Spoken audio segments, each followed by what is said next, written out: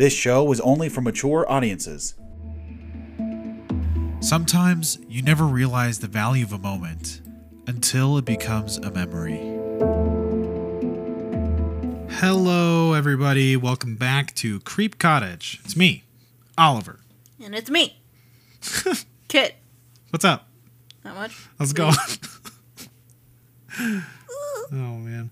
Well, welcome back to Creep Cottage, everybody. My creeps, freaks, and insomniacs. My fellow horror fans. Do you have a favorite creeps, freaks, or the insomniacs? Well, I'm an insomniac, so I probably have bias towards that towards that deep end there. Fair enough.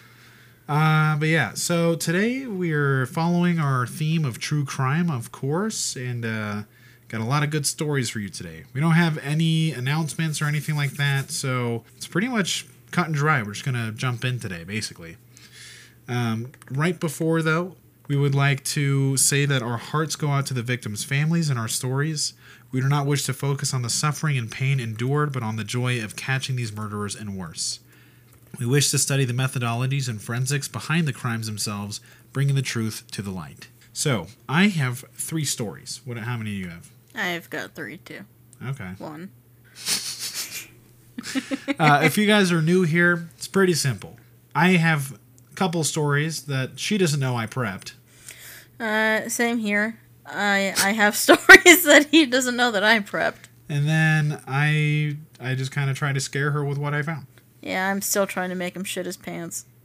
I don't know if it's working or not. I have completely shat now. Have you planned chat, though? I'm chatting my pants. Fair enough. Sorry, guys. It was time to be real. And I thought it was a rare opportunity for us to take some pictures of us podcasting. What is that? I look disgusting. Why? You couldn't give me a heads up. I look disgusting. You look fine.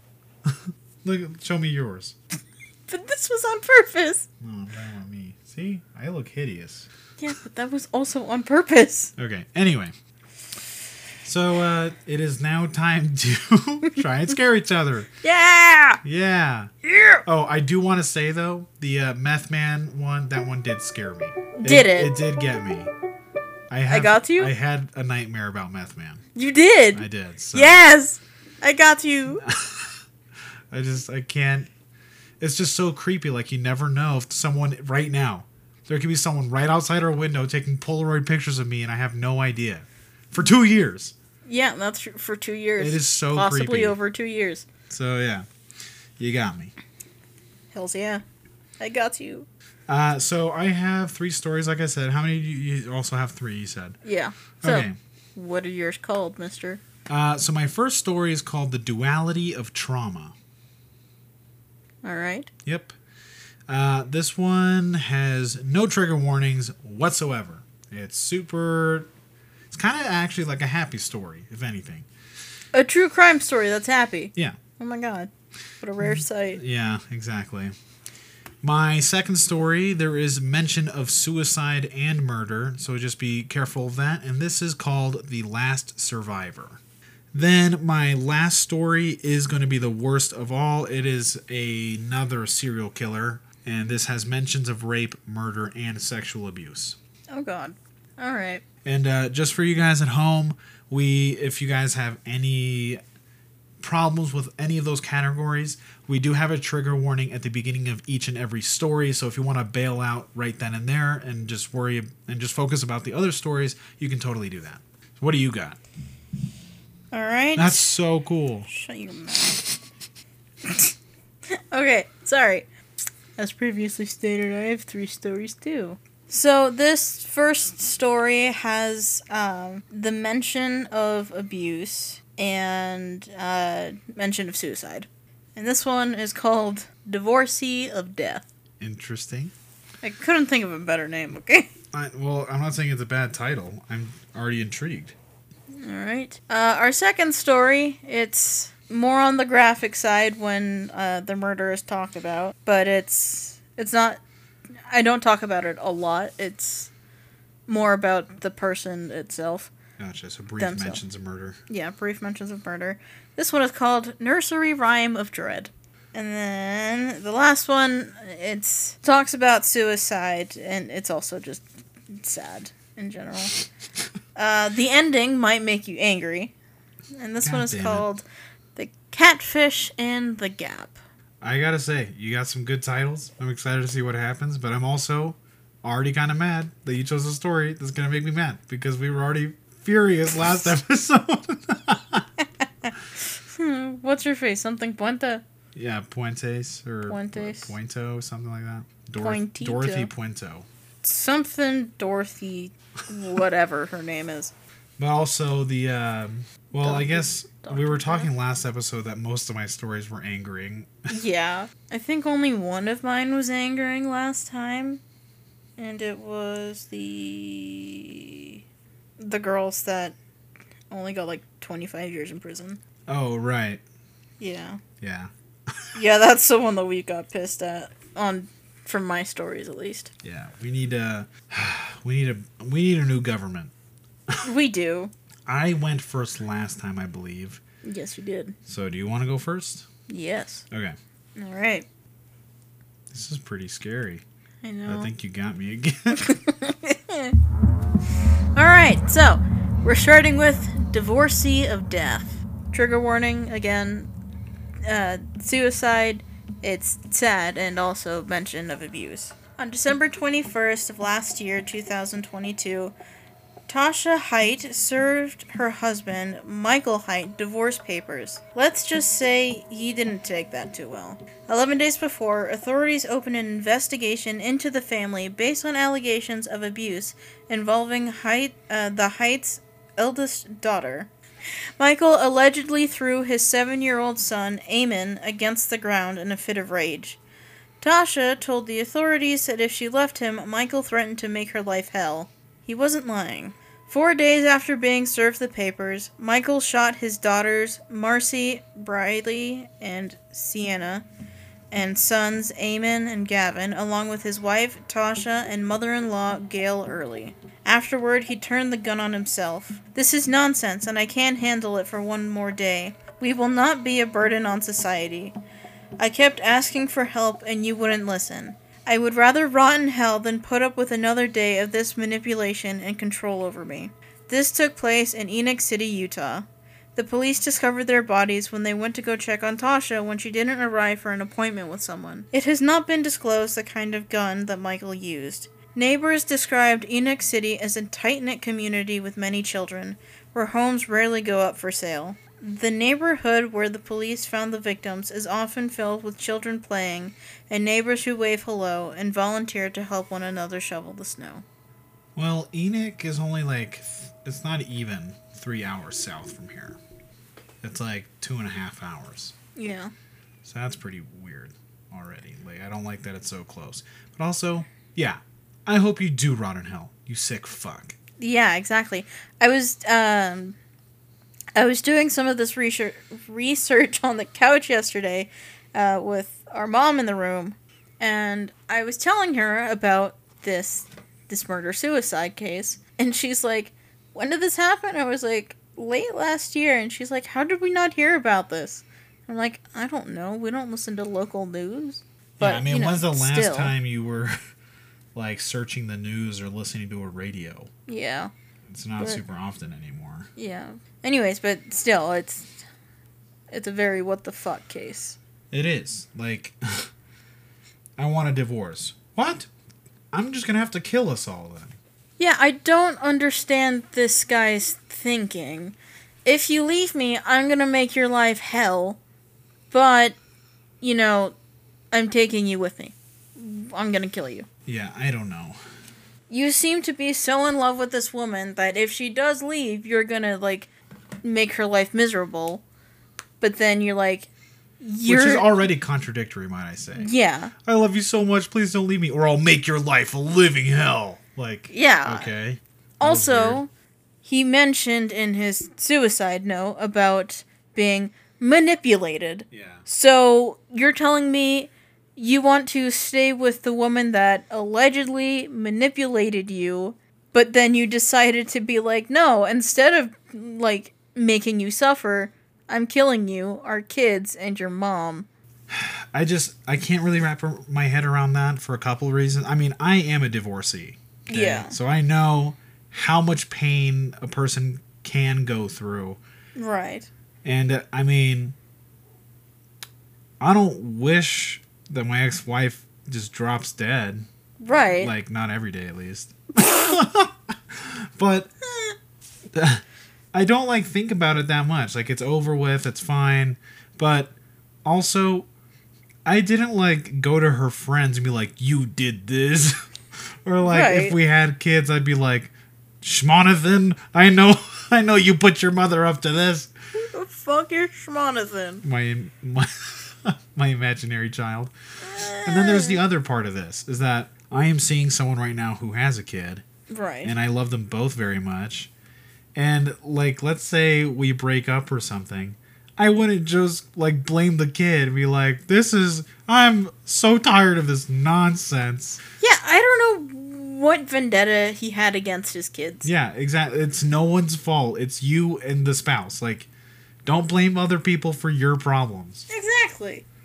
And Besides- don't punish people for your problems. Right. So yeah, he better land in hell and stay there. His kids better be like sitting in a snowbank in heaven, just throwing snowballs at this stupid little shithead. Yeah. It would probably be water balloons by the time they hit him, though. Probably gas. Maybe just rocks. Just rocks. They're just Yeah. throwing rocks at their dad like, you fucking killed me, man. Yeah, you son of a bitch. You threw Eamon against the floor. Rocks. Rocks to the head. What if his hell is that he's stuck in a giant spinning cube and he's just constantly slamming into the floor? Oh, thank God. Yes. He just never ends. Yes. That is this guy's hell. Exactly. And then there's also an audio of endless loop of things his wife has told him about why he's such a miserable sack of a human being. Yes. That is this guy's hell. Hell yes. Pun fully intended. Just don't be a stupid little dick fuck, and then you won't have this happen to you. But this guy decided to be, and this is what happens. You're stuck in a cube. With endless just loops of your wife just calling you a bitch. I also hope that he's listening in slow motion to his wife saying, I want to get divorced. Yeah, the audio switches up.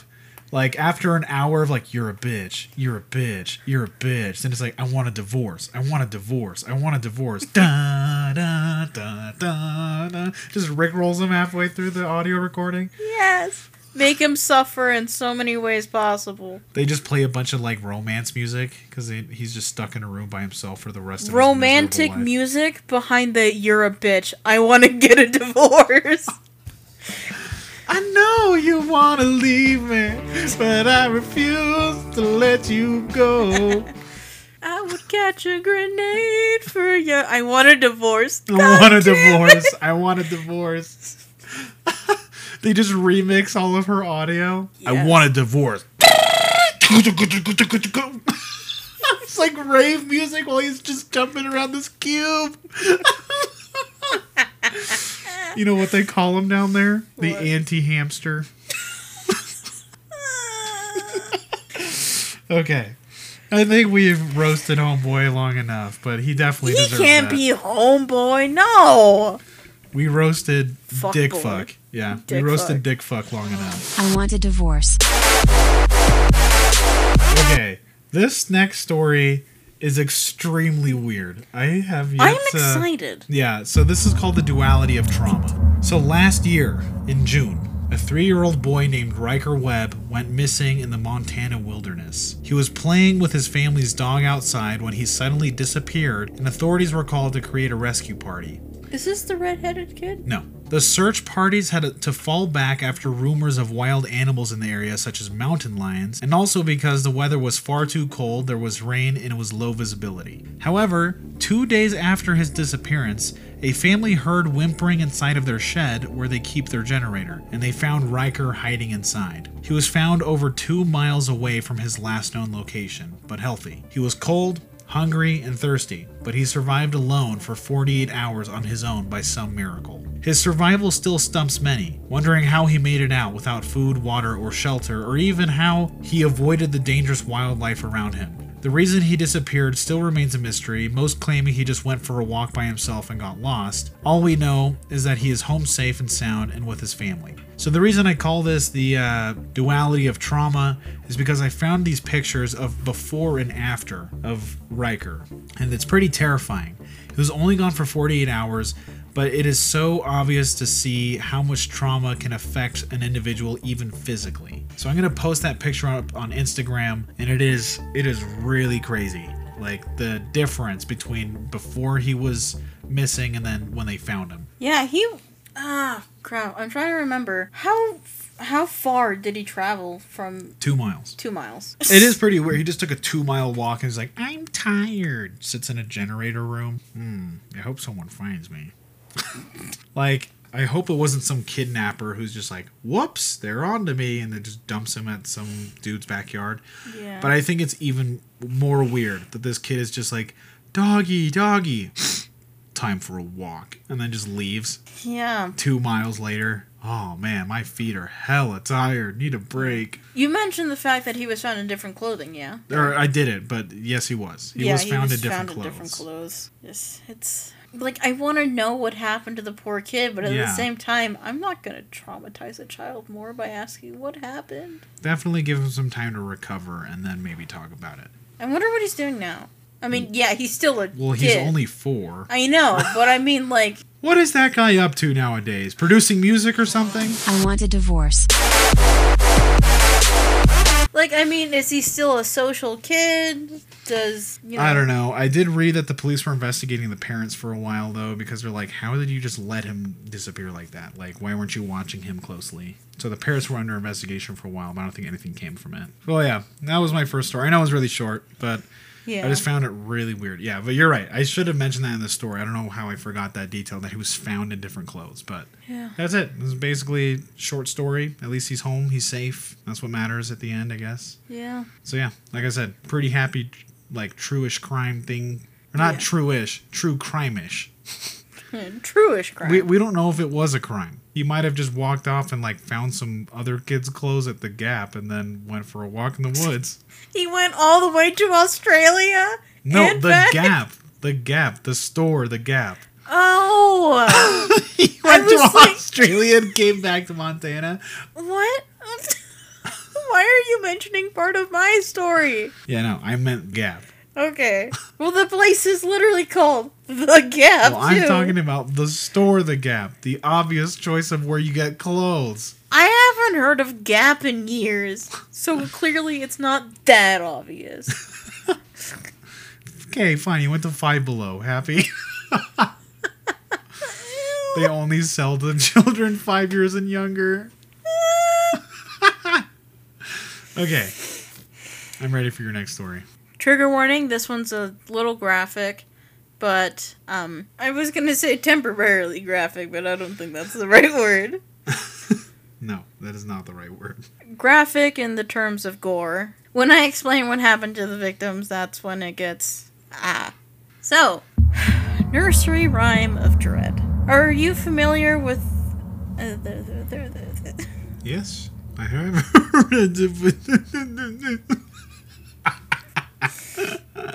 Are you familiar with the nursery rhyme? Lizzie Borden took an axe and gave her... Yes. Lizzie Borden took an axe and gave her mother 40 whacks. When she saw what she had done, she gave her father 41. Well... No, I heard it different, actually. Was it the other way around? No, it's gave her mother 40 whacks, and when the job was neatly done, she gave her father 41. I just had a different line in the middle there, but I know that disgusting nursery rhyme. Yeah, well, that comes from an actual double homicide in 1892. Yep, Lizzie Borden, you freak. Yep. Alright. Well, on August 4th, 1892, Andrew and Abby were found hacked to death in their home in Fall River, Massachusetts. Andrew was discovered in a pool of his own blood in the living room, with his face practically split in two. Abby was upstairs with her head smashed into pieces. Just like in the rhyme, Abby was later found to have been killed first. The suspicion was focused on Lizzie, who was 32 and single, who lived with her wealthy father and stepmother. The only person in the home... The only other person in the home was their maid, Bridget Sullivan. Lizzie was arrested and charged with double homicide. As a result of how gruesome and horrible the murders were, her trial attracted national attention. Lizzie was born on July 19, 1860. Her mother died when she was a young girl, and her father later remarried. Abby helped raise Lizzie and her older sister, but they despised her. When they were adults, the girls argued with their father about financial matters. Lizzie claimed to be out in the barn during the murders and later went inside to find her father dead in the living room. The evidence used in the trial against Lizzie Borden was mostly circumstantial. It was alleged that she tried to purchase poison the day prior to the murders and that she burned one of her dresses several days afterward. Now, although fingerprint testing was becoming more common in Europe, the Fall River police weren't too trusting of its reliability. What year did you say this was? 1892. Okay. They refused to test the potential murder weapon, a hatchet, for her prints. The hatchet was found in the family's basement. The jury of all males believed that Lizzie wasn't capable of a murder, especially a murder this gruesome. The fact that there wasn't any blood on Lizzie, and she was a well-bred Christian girl, also played a part in their decision. Lizzie ended up inheriting a sufficient amount of money after her father's death and proceeded to move from the murder site into a different home, where she lived until her death on June 1st, 1927. Wait, so she got away with it? She got away with it. Oh, shit. Today, the house where the Borden murders occurred is a bed and breakfast. Nast. Very. You hungry? We have leftover. Split face. Despite her being found not guilty, there was still doubt and suspicion around Lizzie and her potential participation in committing the crime. Some stories range from the maid committing the murders to Lizzie suffering from fugue state seizures. That's what I got. Yep. I hate it when there's a nursery rhyme and they're like, so that actually comes from a double homicide. Yeah. That's why we tell it to children. Yeah. Like, what the fuck? Why are you making it into a nursery rhyme in the first place? Yeah, that, there's also, like... Ring Around the Rosies, like the plague. Yeah, what was London Bridge? I actually don't remember that one. Yeah, I'm trying to remember the other nursery rhymes. I bet you Humpty Dumpty was also a murder. Probably. I wouldn't be surprised. I bet Humpty It was Dumpty Lizzie was Borden, murder. too. Lizzie Borden just knocking kids off of a bridge. Oh, Jesus Christ. Yep, that was Lizzie Borden for you. More like Lizzie Gorgon. I'm curious as to why they didn't suspect the older sister. Because she hated their Was she living in the house, though? No. Maybe that's probably why. Probably. But still, she hated the stepmother just as much. She had the same problems with dad. Yeah, the financial arguments. Yeah. But was she going to gain money from the insurance as well? It didn't mention. That's a good point, though. I feel like that would make you also a suspect. Even if you're not the main suspect, it would still make you a suspect. Yeah. So after Lizzie's trial, they actually moved in together, but over time they kind of just drifted apart. And then Lizzie moved out on her own, and she died slowly over time due to illness. What illness? I don't know. Just illness. The illness got her. The illness. The one and How only. did she die? The illness. Which one? The illness. She's down with the sickness. Ooh. Oh. Okay, you ready for my next story? Yes. Any trigger warnings you got for us? Yes. So this one does have a mention of suicide, and there are mentions of a couple of murders. Again, this is the story about the last survivor. Imagine this. You're adrift at sea for 4 days, alone, waiting for someone to save you. The freezing waters, the unknown sea creatures surrounding you at all times, and the increasing lack of hope that anyone will ever find you. For 11-year-old Terry Jo Duperall, this was no mental image. This was the worst nightmare that she had to live through. How old was she? 11. 11. Damn. Fucking nightmare. In 1961, a ship named Captain Theo found poor Terry, floating in the icy waters that slammed against them, somewhere near the Bahamas called the Northwest Providence Channel. They pulled her and her inflatable life raft aboard and coaxed her back to some resemblance of health. The question had to be asked of who she was and what she was doing out here all alone. It was soon revealed that she was on vacation with her family and another family, known as the Harveys, and they were out taking her father's yacht. Her mother, father, and 2 siblings apparently were butting heads with the guests aboard. On the 5th night, Terry Jo awoke to shouting, screaming, and stomping noises from above her room. She, quote, went upstairs to see what it was, and I saw my mother and brother lying on the floor, and there was blood everywhere, unquote. In terror, she saw the other family's father, Julian Harvey, walking towards her. She begged to know what had happened, to which he slapped her and told her to go back down below the deck. This was her father or the No, Harveys? the other guy's father, Julian Harvey. Soon enough, water began rising in the ship that forced Terry Jo back up. She asked Harvey if the boat was sinking, to which he replied simply, yes. He jumped off the boat and swam for a dinghy that broke off of the yacht. With no other options, she grabbed a single life raft kept aboard the boat and hoped for the best. She was stuck for 84 grueling hours without food, water, or sun protection until Captain Theo rescued her. Unknown to Terry Jo, Harvey had also drowned his wife and stabbed the rest of her family to death. It is speculated that Harvey killed his wife first for her $20,000 of insurance, and sadly, Terry Jo's father witnessed the murder, making the entire ship a group of witnesses. He kept his wife's corpse as evidence of the so-called wreckage he had escaped. Harvey was found by the Coast Guard, who promptly explained the news of Terry Jo being found alive. He stammered, "Oh my God, why that's wonderful." The next day, he took his own life in his hotel room. Many wonder why he left the girl alive, some saying his ego, hoping he gets caught, or others just thinking he was confident enough that the sinking boat would kill her. In either case, we're just glad that she made it home safely. Jesus Christ. So, they found him and they didn't take him into custody? No, I don't know. I just know that he died in his hotel room. So maybe it was just the timing wasn't done yet, right? So maybe they found her and she's like still in shock. And then they find him the next day and they're like, "Oh, you're part of the same boat as that other little girl." And then they interrogate the girl and she's like, "Yeah, Julian is a piece of shit and killed my whole family." And they're like, "No fucking way." And then they're going to go get him. And then as they're going to go get him and arrest him, they find him dead in his hotel room. Yikes. That'd be my Your assumption. guess? Yeah. It's a pretty good assumption, but Jesus Christ. Yeah, what a dumbass. Absolute idiot. He's like, "Oh, I know the perfect time and place to kill my wife. I'll drown her at sea. On vacation with my friends." So stupid. Again, another murder with no purpose. Well, I mean, he just wanted money out of it, which is always a really stupid reason to kill. Then divorce. You don't get money out of a divorce. If anything, you lose money with a divorce. Okay, well, fair point. Yeah, that must have been awful. Being 11 years old and stranded at sea on a stupid life raft. Yeah. Ugh. That is one of my worst nightmares, being stranded at sea. Yeah. I think it's pretty funny though. He washed up on shore and like, "Dude, you're the same guy." "Yeah, guess what?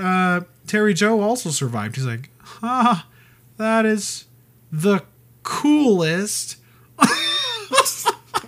Yeah. So yeah, that's my story about the last survivor. Good story. It's sad, but... It's sad, but at least the guy fucking died. I hope he's in hell with heights. They're both in the cube. Both of their wives. "You're a piece of shit. You're a piece of shit. You're a piece of shit." I want her divorce. I want a divorce. I want a divorce. I want a divorce. Yeah. Okay. Your next story. The catfish in the Gap. I'm so curious. The story's really sad when you hear it. No trigger warnings for the story. It's just sad. Okay. So we have the catfish and the Gap. Be aware this one is on the longer side, so bear with me. In Sydney, Australia, a girl named Renee Marsden lived with her parents Mark and Teresa along with 3 siblings. Renee and her mother were more like best friends than mother and daughter because of their close age difference. People described her as someone who lit up the room with a single smile and had an infectious laugh. She was bubbly and affectionate and always put the ones she loved first. In 2010, when Renee was 18, she met Angus. They met at her place of work at the time. He worked up the courage to speak to her and asked her out. They were described to be deeply in love with one another and inseparable. They went as far as to talk about their future, getting married, having kids, getting a house, etc. Angus and Renee were together for 2 years before she abruptly ended it. She had received a text message from her beloved boyfriend stating he was just using her and would cheat on her. Renee was understandably devastated after all she had been through with Angus. Eventually, she met a boy named Borden Spiteri. He was supposedly her best friend's ex-boyfriend. Camilla, her friend, said she was totally fine with the 2 of them getting together if they so wished. From then on, they texted almost every day. Braden claimed to be 23, that he attended a prestigious school, and that his family owned a construction company. When Renee told her family about this Braden character, her mother wasn't so sure about this. However, she was just happy that her daughter was happy. Even though she had been chatting with Braden for a while, she never met him in person before. Every time she asked to meet up, he always had a convenient excuse as to why he couldn't make it. From then on, their relationship remained long distance. In January, Renee and her family went on a 2-week cruise. She said it was a lot of fun, but when they returned, she went right back to her phone and talked with Braden. The following week of her return, Camilla told Renee that Braden and his friend Ronnie were in a motor vehicle accident. Ronnie had died and Braden was arrested. He was going to Golden Prison and wouldn't have visitation rights for the 2 years he would be there. If you ask me, that's like the first red flag. He's only going away for 2 years for a motor vehicle accident that killed someone. This is Australia, so who knows? That's true. Do you think that their prisons are down under? No. I think they're It's like up, the up, Disney and away. jail? I think they're up, and away. Even though Brandon was supposedly in prison, he was still in contact with Renee. He was given a phone. While he was in prison, he still got to know the Marsden family. Her family, though, was concerned as they spotted many red flags, but they were still happy for their daughter. During this time, Renee became closer to Camilla once again. Teresa claimed Camilla to be very obsessive and possessive. Teresa even found love letters from Camilla to her daughter. Renee's cousin stated that Camilla was so obsessive that she didn't allow Renee to be friends with anyone else and that she needed to know where she was at all times. Her family decided to give her a second chance after she joined her mother's soccer team. On New Year's Eve of 2012, Renee went out drinking with her cousin and took some photos. She sent said photos to Braden, but he called her a tart and that she would probably cheat on him. Angus texted her that night and Renee told Camilla about it. She scolded her and said, "How could you do that to Braden?" Braden became upset as well. Stephanie, Renee's cousin, told her to stop responding, as it would dampen their evening. Over the course of the next few months, Braden and Renee were talking about getting married when he was released. They even started to prepare for it. At the same time, Renee was trying to cut Camilla out of her life as she was beginning to see the red flags, such as belittling her and getting upset with her over the smallest things. On August 5th, 2013, Teresa got a text from Braden saying, quote, "Sort your daughter out, threatening to kill herself," unquote.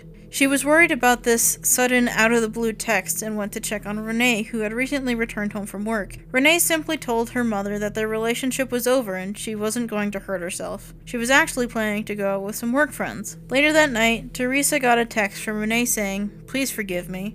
Between the earlier text from Braden and this one from her daughter, she was worried. She tried to call her, but there was no answer. After receiving no answer, Teresa called Camilla and asked if she had heard from Renee recently. Camilla had indeed heard from her.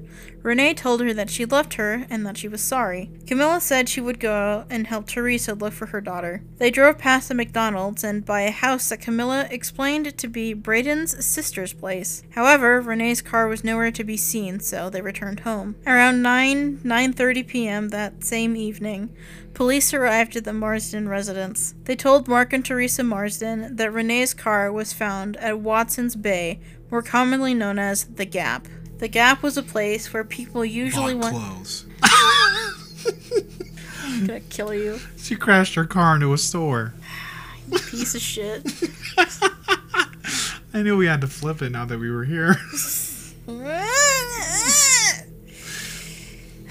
The Gap was a place where people usually went to take their own lives. Mark and Teresa were heartbroken and drove to Watson's Bay, where they found a pair of black flats. Since this was an active crime scene, they sectioned off the area and told the Martsons to return home. Many family members went to comfort the grieving parents. Camilla also went along. Camilla asked Stephanie if she thought that Renee had actually jumped. She said that she wasn't sure, but when Stephanie asked Camilla the same question, she responded saying she didn't believe she had actually done it, and that Renee was just an attention seeker. When Stephanie asked Camilla to see the last text Renee had sent her, she claimed that she had accidentally deleted it. This bitch. The police didn't find anything, but they did find CCTV footage of Renee just before she died. Renee walked down the path, jumped the fence, peeked over the ledge, and looked at her phone. She sent 3 final messages, one to her mom, Camilla, and Braden. It's believed Renee threw her phone in the water, and then she disappeared from the video. I'll try to find the footage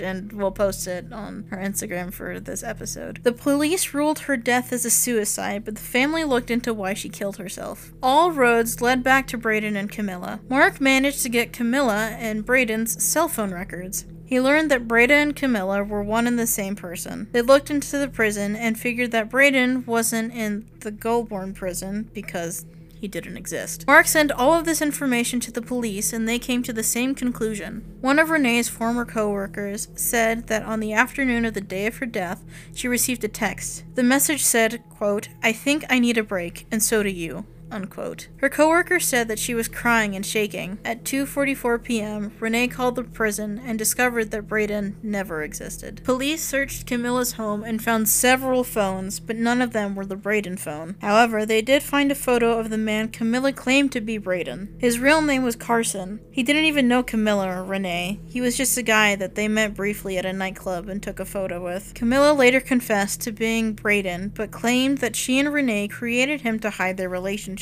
Teresa didn't believe this statement, as she and Renee were extremely close and she would have accepted her daughter any way she was. Camilla wasn't charged as there are no catfishing laws in New South Wales, and her parents are petitioning that they make a catfishing law in Australia now because of what happened. So the lady's just scot-free, Camilla? This fucking bitch. This fucking bitch! So it's believed that she committed suicide because they broke up. Yeah, and just someone that she thought she could trust betrayed her for over 2 years. Right, because then she found out it was fake. Yeah, found out it was all fake and just, I don't know. This fucking bitch! That's really all I have to say about Camilla. You know what they probably did to her in hell? They branded the name Braden all over her body. Yes! Like with an iron? Yeah. Hell, yeah. Yes. They branded the name Braden all over her. Yes. That's what fucking happens, man. Well, I bonked the microphone. For my final story, this is The Hangman. Again, this is going to be the most graphic of all my stories. We're talking about another serial killer. This has mentions of rape, murder, and sexual abuse, so viewer discretion is advised. So, like I said, another serial killer to add to our list, I'm afraid. To be honest, if you're afraid of cops already, this story won't help much, because today we're discussing Gerard John Schaefer Jr., a cop serial killer. Okay. Pause. He killed cops or he was a cop? He was a cop. He was a cop. Okay. He had multiple nicknames, like the Cop Killer, or the Killer Cop, I think. Okay, that would make more sense. And then the other one was called the Hangman, which is what I named this after, but I don't really know why they called him the Hangman. But as a child, I pulled this story off of a website that was talking about the psychology and profiling of this serial killer.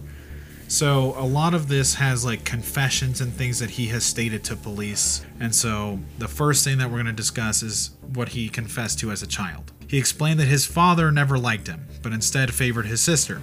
Because of this, he wanted to be a girl and he admitted to oftentimes masturbating in women's underwear. Oh, all right. He used to tie himself to trees and trying to escape would bring him exciting sexual pleasure. He grew up to be a teacher, but without more details than this next phrase, he was fired due to quote-unquote totally inappropriate behavior. He later applied for priesthood, but was denied for quote-unquote not having enough faith. This angered him enough to leave Catholicism altogether. At age 25, in 1971, he became a patrolman for law enforcement. In 1972, he abducted 2 teenage girls who were hitchhiking while on patrol. He threatened to rape and murder them, but was called away by the police department. So he left to answer his call and warned them that he would return soon. Both girls would luckily escape their bonds and report him to his own station. He tried to lie, saying that it was a misunderstanding and that he tried to just scare them, showing them the dangers of hitchhiking. His commanding officer didn't buy it for 1 second and he was fired promptly. He was also charged with false imprisonment and assault. The fuck? So, while he's waiting for trial, he's in jail, right? So 2 months after, he was released, and he kidnapped and murdered 2 other teenage girls. Susan Place, age 17, and Georgie Jessup, age 16. This was before or after he was fired? After. So he's fired, kept in jail until, he's charged with a bunch of stuff. So he was released, I think, on bail or something. Came out, killed 2 girls. He then went to court facing his original false imprisonment charges, to which he got away with only 1 year in jail. 6 months after he was placed in jail, the girls' bodies were discovered. Forensic evidence pointed to the girls being tied to trees before their death, and they also seemed to be hitchhikers. The similarities were shocking and pointed directly to Schaefer. They searched his mother's home for his personal belongings and found a treasure trove of incriminating evidence. Journals kept of Schaefer murdering, raping, and torturing women were found, along with trophies like jewelry, IDs, and much more. It was obvious now that he had killed somewhere around 30 women. Before the 2 girls. Before the 2 girls. He was charged once again, now with these new murders. He was found guilty and was sentenced to 2 consecutive life sentences. Robert Stone, who led the prosecution, stated that Schaefer was the most sexually deviant person he had ever encountered, saying, quote, he made Ted Bundy look like a Boy Scout. Even Bill Haggerty, an FBI profiler who interviewed Schaefer, admitted that he was, quote, one of the sickest. If I had a list of the top 5, which would include all of the serial killers I have ever interviewed throughout the country, he would definitely make the top 5. Jesus unquote. Christ. In the next 22 years, he would confess and retract numerous murders. He threatened inmates and guards alike, attracting unwanted attention. Inmates threw urine and fecal matter at him, and in one instance, his room was set on fire. Oh, shit. He began writing 6 stories while in prison, such as Blonde on a Stick or Flies in Her Eyes, as a few examples. Ugh. One day, he was found murdered in his cell by a fellow inmate who slit his throat and stabbed him 42 times. His judge was found saying, quote, he's finally gotten the death sentence he ultimately deserved but couldn't be given, unquote. Kind of pissed that he died. Yeah, he deserved life in prison. But I'm not sad that he died. I'm definitely I'm not I don't sad. really care because it was a pretty brutal murder. Slit his throat and then also stabbed him 42 times. He fucking deserved that. Yeah, but if it was death by the court, I'd be more upset, Yeah, that's fair. But the fact that his murder was so brutal, I don't care. He deserved it. Yeah. No. Yeah, I agree. I hope in hell he's just tied to a tree while someone stabs his back 42 times every hour. Yeah. I think it is really funny though. This guy's in prison. He's like, oh, you guys can't get me. Throws shit at him. Hey. And then he just keeps getting himself in trouble because he keeps tattletaling on other inmates. And that gets him in trouble. And he's threatening guards, and the guards kind of beat his ass every once in a while, I think. Good. I just think it's so funny. This guy's just like, well, I'm the coolest, baddest serial killer you've ever seen. And then everyone's just peeing on him and throwing shit at him, setting his room on fire. So I'm curious as to how they came up with the connection with the 2 girls his last 2 victims. Oh, that they were tied to trees. Right, but when did they get the information that he liked being tied to trees? I don't know, but he confessed after his arrest, I think. But what I'm saying is he tied the first hitchhikers to trees, the ones that got away. Oh! So the fact that these new girls were also tied to trees and were also hitchhikers are like, that sounds like my boy down at Station 6. Okay, that makes a lot more sense. I guess I missed it. So yeah, homeboy's disgusting as shit. Yep. Jesus, I think he might be the worst person we've talked about. Yep. So It definitely brings me pleasure, though, that he's just so stupid in prison that he's just got himself fucking killed. Killed and shat on and pissed on and thrown around. And my question is, how the hell do you throw pee? You would have to pee your own hand and then go, bah! Yeah, you just fling piss. The cop is like, I'll bring you a cup if you throw it at him. Guards. Everyone's in on it. Everyone fucking hated this guy. Just gave He was a creep and he was annoying too, which is why he's always getting shat on. Just gives everyone in the cell block a cup. Let them pee in it. Or poo. Like, they get to decide, do you have to pee or poop? You know what? Don't tell me. Here's a cup. Just do it. And then they all pass it to either the guards or the people that are in the cells next to him. Or in front of him. And they get to throw it. It's like a water balloon fight where they're just, it's like, like food fight in the cafeteria. Nope. Piss fight. Piss fight in the jail cells. It's pretty funny. Who flung dung, am I right? Yo, who flung dung, man? What the fuck? He was the guard. He's literally covered in shit all the time. This guy must have had pink eye for the last 22 years of his life. Good. Let him suffer. Just consistent pink eye. I never leave. I hope they got some in his mouth. Also, I bet the nurses, when they're treating his pink eye, they just gave him placebos. It doesn't actually do anything. They just gave him pills and like, yeah, that should help. Yeah, he thinks that's gonna cure his pink eye. Ooh. Disgusting old man. How old was he? He was 22. Right? And then 44. Wait, hold on. No, he was 25 when he became a cop, and it was 2 years later that he was in jail. So 27, he died at 49. 22 years later, yeah. 49. Yeah. So I guess he was a disgusting old man. He's covered disgusting in shit. middle-aged man. He was covered in doo-doo. Oh no, it's the piss monster. Piece of shits deserve to be thrown shit. You know what? I bet his hell. What's his hell? I bet his hell is being turned into a piece of poop, and then he gets flung onto another version of himself. I was going to say he gets thrown onto himself. And then his consciousness transfers to himself again, the human version, and it's just on loop. Yes. He is the poop. He is the poop being thrown at the piece of poop. I was gonna say, maybe they throw him at a pile of poop and they ask the pile of poop, how do you feel? The poop feels dirtier. Yeah. Ew. Who threw Schaefer on me, dude? Ew. Dude, he's flinging Schaefer all over the place. That's their new word for poop. Yes. I like how this episode started with missing child, happy day, he's back, and now it's ending with just 20 minutes of talking about poop.